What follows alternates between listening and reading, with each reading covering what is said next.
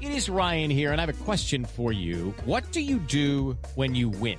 Like, are you a fist pumper, a woo-hooer, a hand clapper, a high fiver? I kind of like the high five, but if you want to hone in on those winning moves, check out Chumba Casino. At ChumbaCasino.com, choose from hundreds of social casino-style games for your chance to redeem serious cash prizes. There are new game releases weekly, plus free daily bonuses. So don't wait. Start having the most fun ever at ChumbaCasino.com. No purchase necessary. VGW Group. Void where prohibited by law. See terms and conditions. 18+.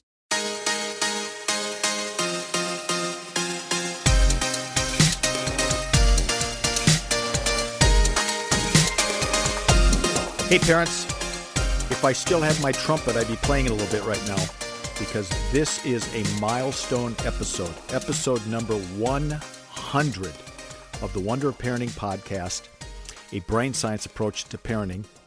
And for 100 episodes, I have been asking questions of Dr. Michael Greene. And as I said the other day on a Zoomcast, my job is to ask the questions. The brain part comes from Michael.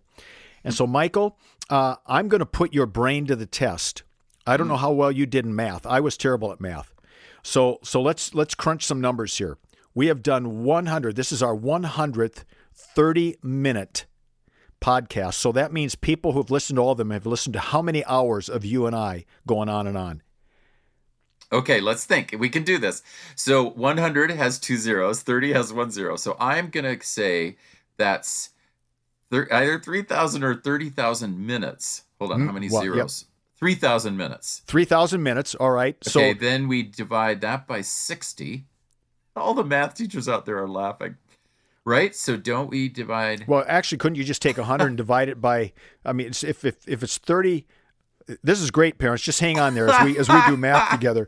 This is why it's not called a math approach. No. If it's been 100 30-minute episodes, then it's been 50 hours, right? Oh, right. How brilliant. Yeah, thank you. And 60 divided into 30 was going to get 33,000 was going to get to 50. Yeah. Yes, so that's what it's been. Perfect. So if you've listened to all of them... You did better at math than me, I think. Yeah, well, I got a nice big D in algebra, and that was it for me. So both of us have listened to all of these podcasts because we're in them. Some of our listeners have been brave enough to listen to all of them. And so no matter how many you've listened to, whether it's 1 or 100, we are so glad to have you with us for our 100th episode. And to celebrate, we're going to do a listener question, because when we started this, we wanted to make sure that we could offer the best advice that we could based on brain science, of course, based on our own experience, and based on experiences men, right? That's a little unique experience from parenting. And so we're going to do a listener question today, and it's a really pertinent one, I think.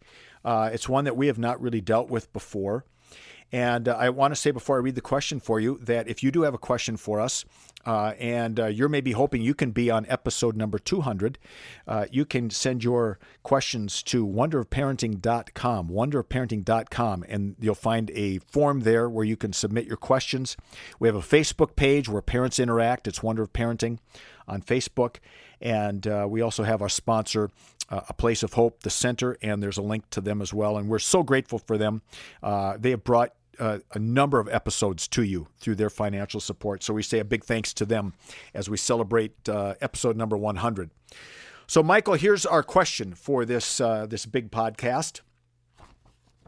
It says, I have a question about an 11-year-old foster boy.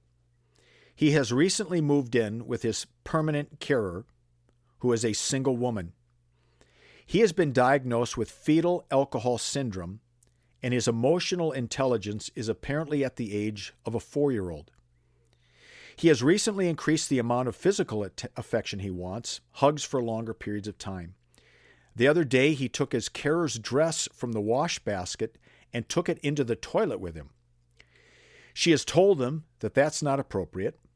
I was hoping for some advice on how to talk to him about appropriate boundaries while not making him embarrassed. Is this normal part of puberty for home or part of a trauma? Thanks so much. Love your show. We appreciate that. So I couldn't quite tell, Michael, from this email what the relationship is between the writer and the boy. Obviously involved somehow in some way. But it's a really interesting question. Could you start for us by talking a little bit about fetal alcohol syndrome. I'm sure most of us are aware of it, but let's at least start at the same position together. Okay. Yes. The mom is drinking, right, while carrying the child. Right. There's stuff coming in that, of course, gets in the bloodstream and affects the brain development of the fetus, of the child. And the child comes out, and it's not necessarily, not every child who comes out has exactly the same issues. Generally, though, it's some form of developmental disability delay or delay. Of course, it can come out as emotional disturbance. It can come out what later we'll think as personality disorders. It can come out with, inability to even read. I mean, really anything can happen depending on the amount of alcohol that went in, depending on how it hit this child's genetic structure and developmental structure. So that's basically what it is. And for him, at least in part, he's got, she says, an emotional intelligence of a 4-year-old. Yeah. So it can affect sort of how they respond emotionally. And I'm guessing it can also impact the way that they think and perhaps their mental ability and so on. Yeah, everything can be delayed. Yeah. And we see it as delay, and so that's implied by saying, he has the emotional intelligence of a 4-year-old. So the parts of his brain that are going to handle, the connectivity for him to figure out emotions, for him to express his emotions, and especially to figure out what other people are emoting and then respond to their emotions with his emotions, that may never fully come in, but we see it as delayed, and we work toward maturation and hope that matures. But it's possible that he would never get to, let's say, a 20-year-old's emotional ability. Wow. All right. So we've got this great foster parent or carer who is taking in this boy. And so as you read that question and as you've been thinking about it, what are some things that stood out for you generally? Okay. I think that the relationship is that this writer is the social worker, or is in some, caseworker is somewhere involved in helping to place. And so I'll kind of go sentence by sentence on this because each one is really packed with stuff we can talk about. So he's 11. Even though he can have these delays, he's still 11. It's probable that his the genetic structure for adolescence is intact, so he's going to start getting hormones. He probably entered, I'm going to say it's probable, haven't examined him, but possible or probable that 9, 10, he started into pre-puberty. He's 11, he's moving into pre-puberty for sure, and or depending on where he's at, puberty. So he's getting flood of testosterone, right? More surges and floods of testosterone. So any normal, quote unquote normal boy, in other words, a boy who doesn't have FAS would be getting the same hormones. And so they might themselves be sort of becoming a little bit sexually interested. So the hormones are something to think about. Number 2, this boy, we don't know where he is in his attachment. Like how does attachment work for him?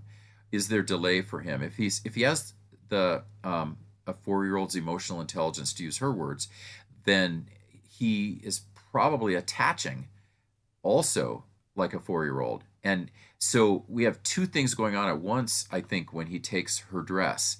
And carer, for folks who don't know, the carer is going to be, we're going to call that person his new mom, right? That carer has taken over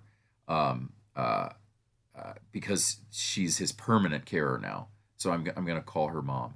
So she's sort of like an adoptive mom. She's female, so he can have some of this going on around sexuality, but he's got 4-year-old emotional intelligence. This could be attachment.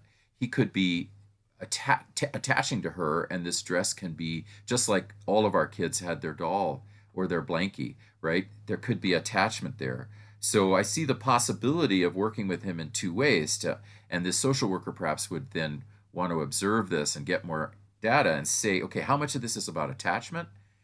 And so therefore, okay, right? Because he's attaching, and then we give him her blanket. We'll give him something else that that doesn't make her uncomfortable. Like the dress makes the mom uncomfortable, but give him something else it's fine. Give him a blankie that she has sort of blessed, let's say, and then he can attach with that.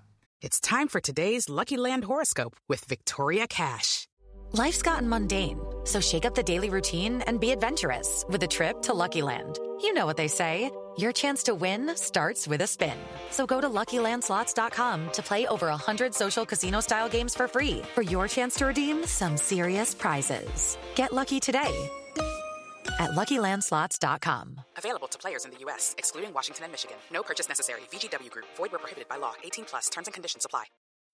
When you need mealtime inspiration, it's worth shopping Kroger, where you'll find over 30,000 mouth-watering choices that excite your inner foodie. And no matter what tasty choice you make, you'll enjoy our everyday low prices, plus extra ways to save, like digital coupons worth over $600 each week. You can also save up to $1 off per gallon at the pump with fuel points. More savings and more inspiring flavors make shopping Kroger worth it every time. Kroger, fresh for everyone. Fuel restrictions apply. So that's one thing they can work on, attachment or sexuality. And then the taking it into the toilet, that's his private place, of course. So that's probably one of the only places where he has privacy. And so that would kind of explain that. It doesn't help us with whether it's sexuality or attachment, and it could be both.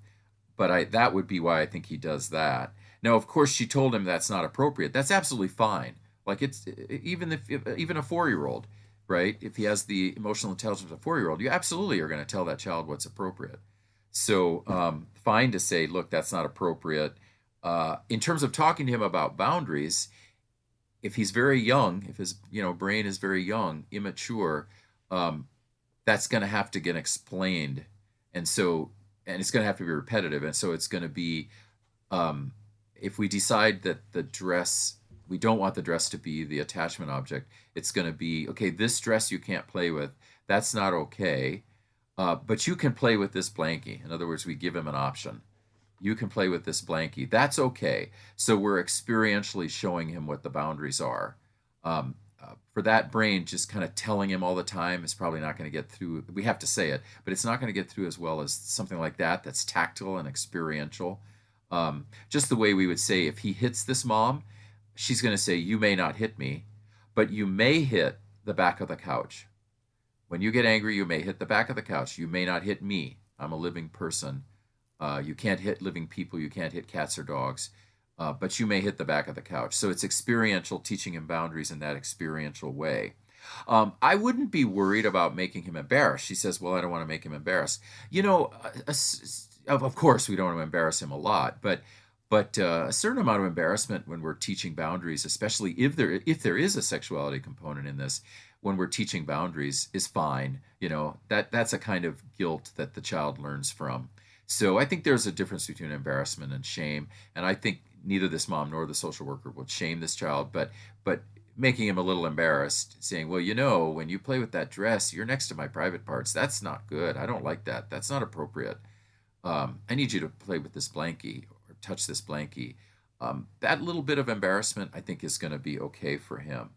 And then in terms of her asking, is it a normal part of puberty and for home, or is it part of trauma? I think the answer is both. I think the attachment part of it is going to be that even at 11, the what happened in his brain, right, while he was being carried, that is very traumatic. And so I'm guessing that some of this is about that trauma and may never go away. And some of it is testosterone and puberty and, whatever sexual imagery he's seeing out in the world, whatever it is that's starting to stimulate him sexually. I'm guessing it's a both and.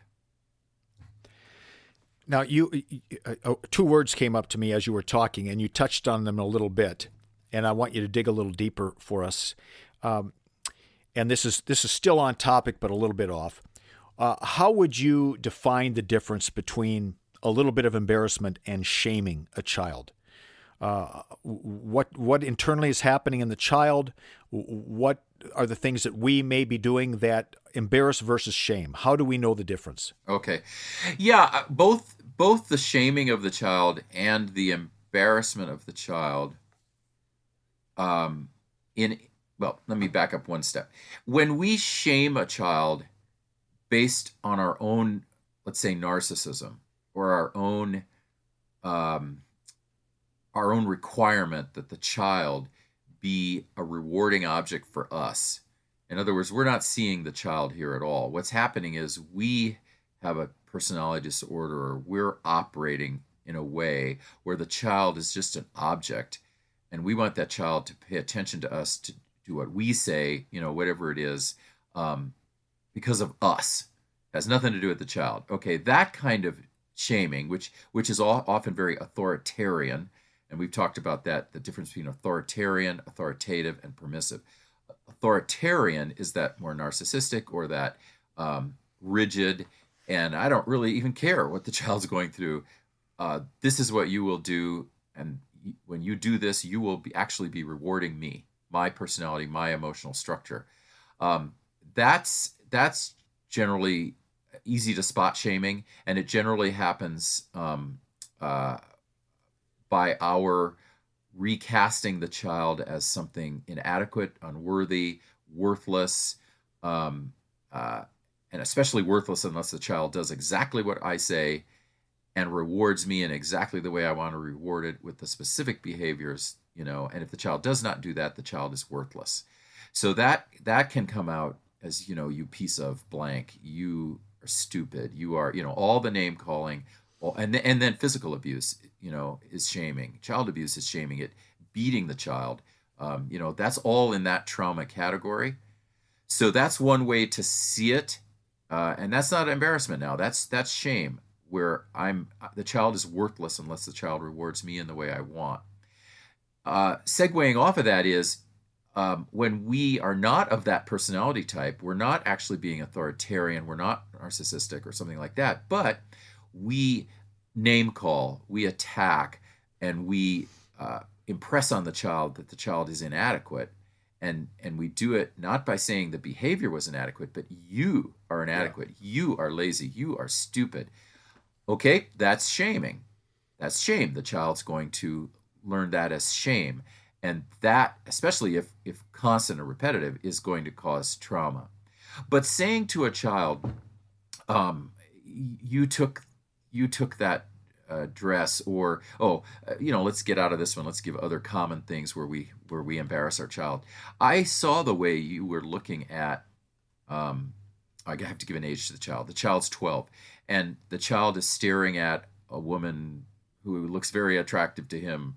And our job has to be to teach the child, you don't do that, right? So I have to embarrass the child.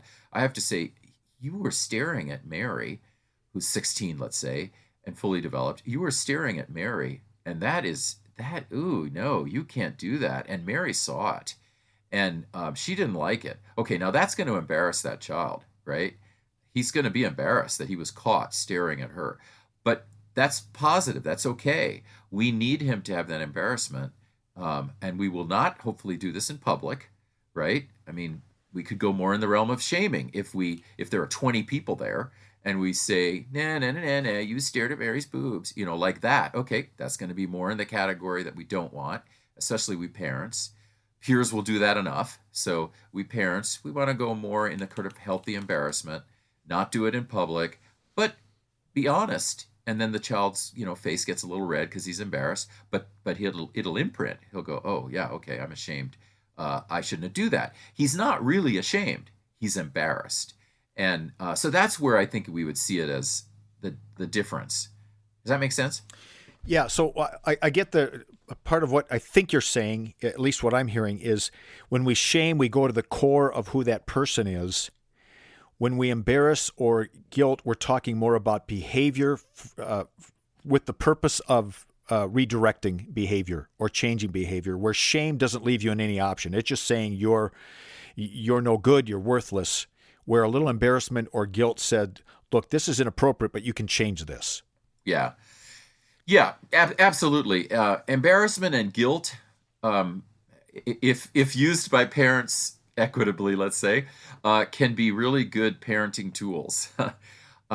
And we shouldn't think that any of us are going to get through the parenting journey from birth to, let's say, 20 without utilizing some embarrassment and some guilting, right? We are going to, and we know it's a good weapon, and it's useful. But yeah, shame is about core self, and one incident of embarrassing a child, like sometimes parents will say to me, well, I embarrassed my son in this way. I've shamed him, and have I damaged him? And I always say to them, an incident here, an incident there of embarrassing him, of guilting him, no, that's not what we're talking about. You have not traumatized your child. It's when you're at the level of shame where the child feels so undeserving of love, undeserving of success, undeserving of being, because the core self is so damaged, the core self is so wounded.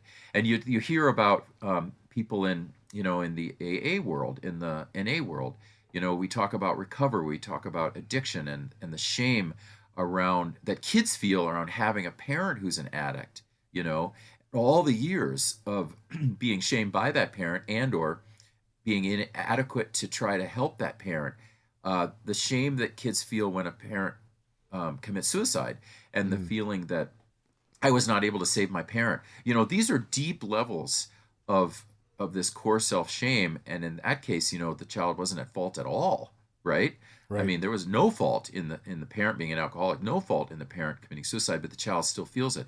Well, when I talk to parents about this, I say, now think about that, and then think about what a child will feel after 15 years of being told by the parent that the child is inadequate. I mean, it's that shame and deep. Right. And the child just will feel inadequate, undeserving, and it'll be very hard for that child to bond later, to really trust another human being and marry and raise a family. Judy was boring. Hello. Then Judy discovered ChumbaCasino.com. It's my little escape. Now Judy's the life of the party. Oh, baby, mama's bringing home the bacon. Whoa, take it easy, Judy. The Chumba life is for everybody. So go to ChumbaCasino.com and play over 100 casino-style games. Join today and play for free for your chance to redeem some serious prizes. ChumbaCasino.com. No purchase necessary. Void where prohibited by law. 18 plus terms and conditions apply. See website for details. It is Ryan here, and I have a question for you. What do you do when you win? Like, are you a fist pumper, a woohooer, a hand clapper, a high fiver? I kind of like the high five, but if you want to hone in on those winning moves, check out Chumba Casino. At ChumbaCasino.com, choose from hundreds of social casino-style games for your chance to redeem serious cash prizes. There are new game releases weekly, plus free daily bonuses, so don't wait. Start having the most fun ever at ChumbaCasino.com. No purchase necessary. VGW Group. Void where prohibited by law. See terms and conditions. 18 plus. Shame holds no hope for people, because this is who you are. You're never going to change, where a little bit of embarrassment or guilt is motivated by hope that you can make a better decision next time around. You can do something different next time around. And that's probably the difference. We want to bring change when we're using a little guilt and embarrassment. We don't really want to bring change when we're bringing shame. Yeah, I think that's a beautiful way to put it. And that's part of what a therapist does when we work with an adult who's been, shamed as a child, who's living in shame. Part of what we are doing is helping the child to become an adult who has hope. I love how you said that. Yeah. Now, she's asking for some advice on how to talk to him about appropriate boundaries. So I want to come back to that a little bit, because in this particular case, we have a boy who at least physically is 11, emotionally maybe 4, mentally we're not quite sure where he might be. That's a very difficult conversation to have in setting boundaries. So how would you recommend that they talk to this particular boy about these kinds of issues with that wide age thing going on for him, hormones and emotional maturity and so on?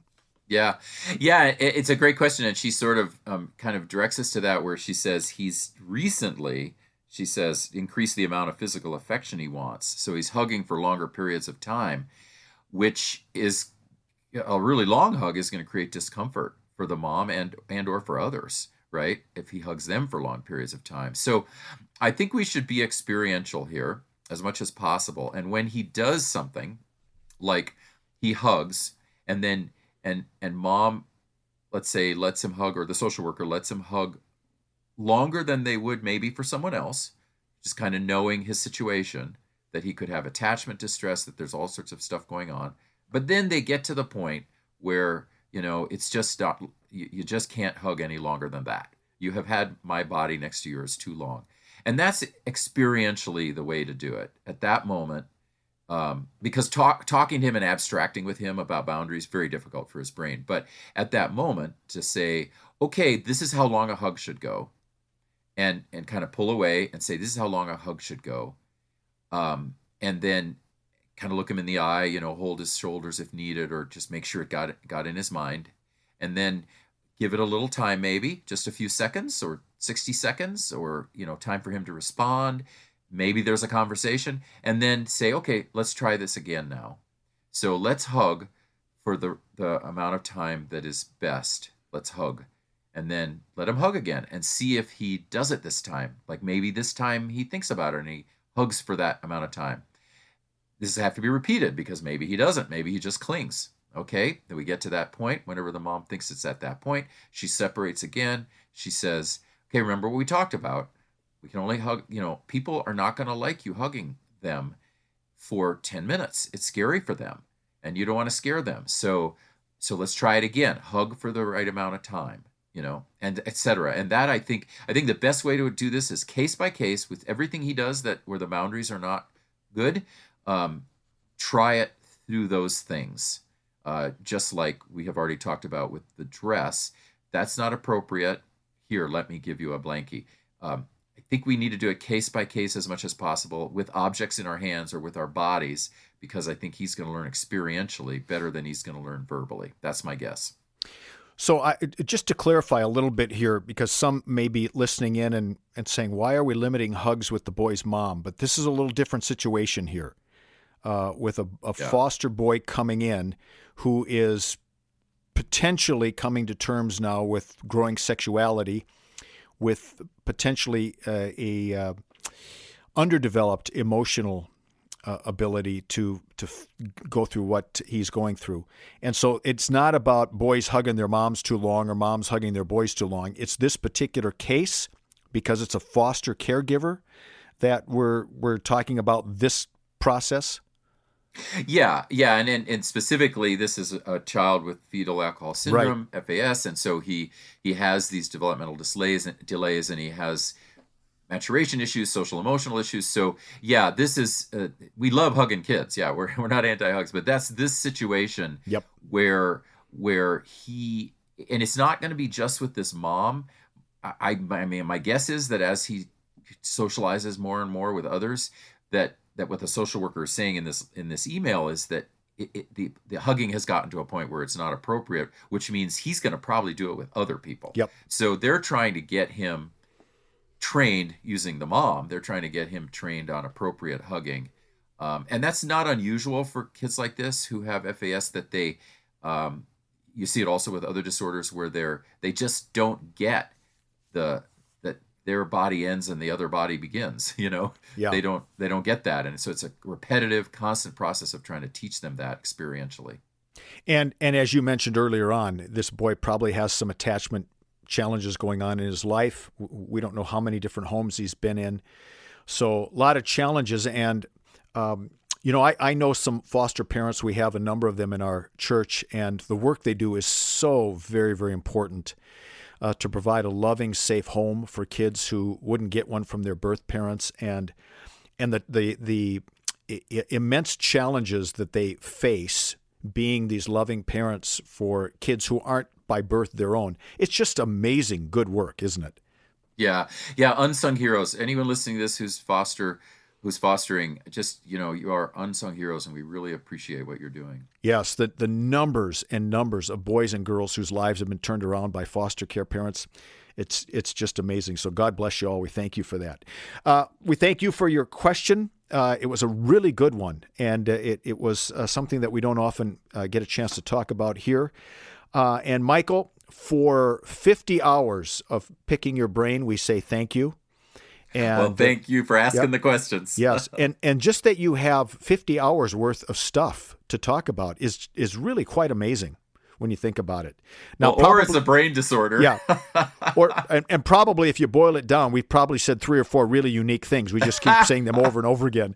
But that's the way it is, right? So Okay. next episode, we are starting our journey to the next 50 hours. And we hope you'll join us for episode 101 of the Wonder of Parenting podcast. Thank you so much, Michael. Thank you, Tim. Thanks, everyone. Thanks, everyone, for listening. Judy was boring. Hello. Then Judy discovered ChumbaCasino.com. It's my little escape. Now Judy's the life of the party. Oh, baby, mama's bringing home the bacon. Whoa, take it easy, Judy. The Chumba life is for everybody. So go to ChumbaCasino.com and play over 100 casino-style games. Join today and play for free for your chance to redeem some serious prizes. ChumbaCasino.com. No purchase necessary. Void where prohibited by law. 18 plus terms and conditions apply. See website for details.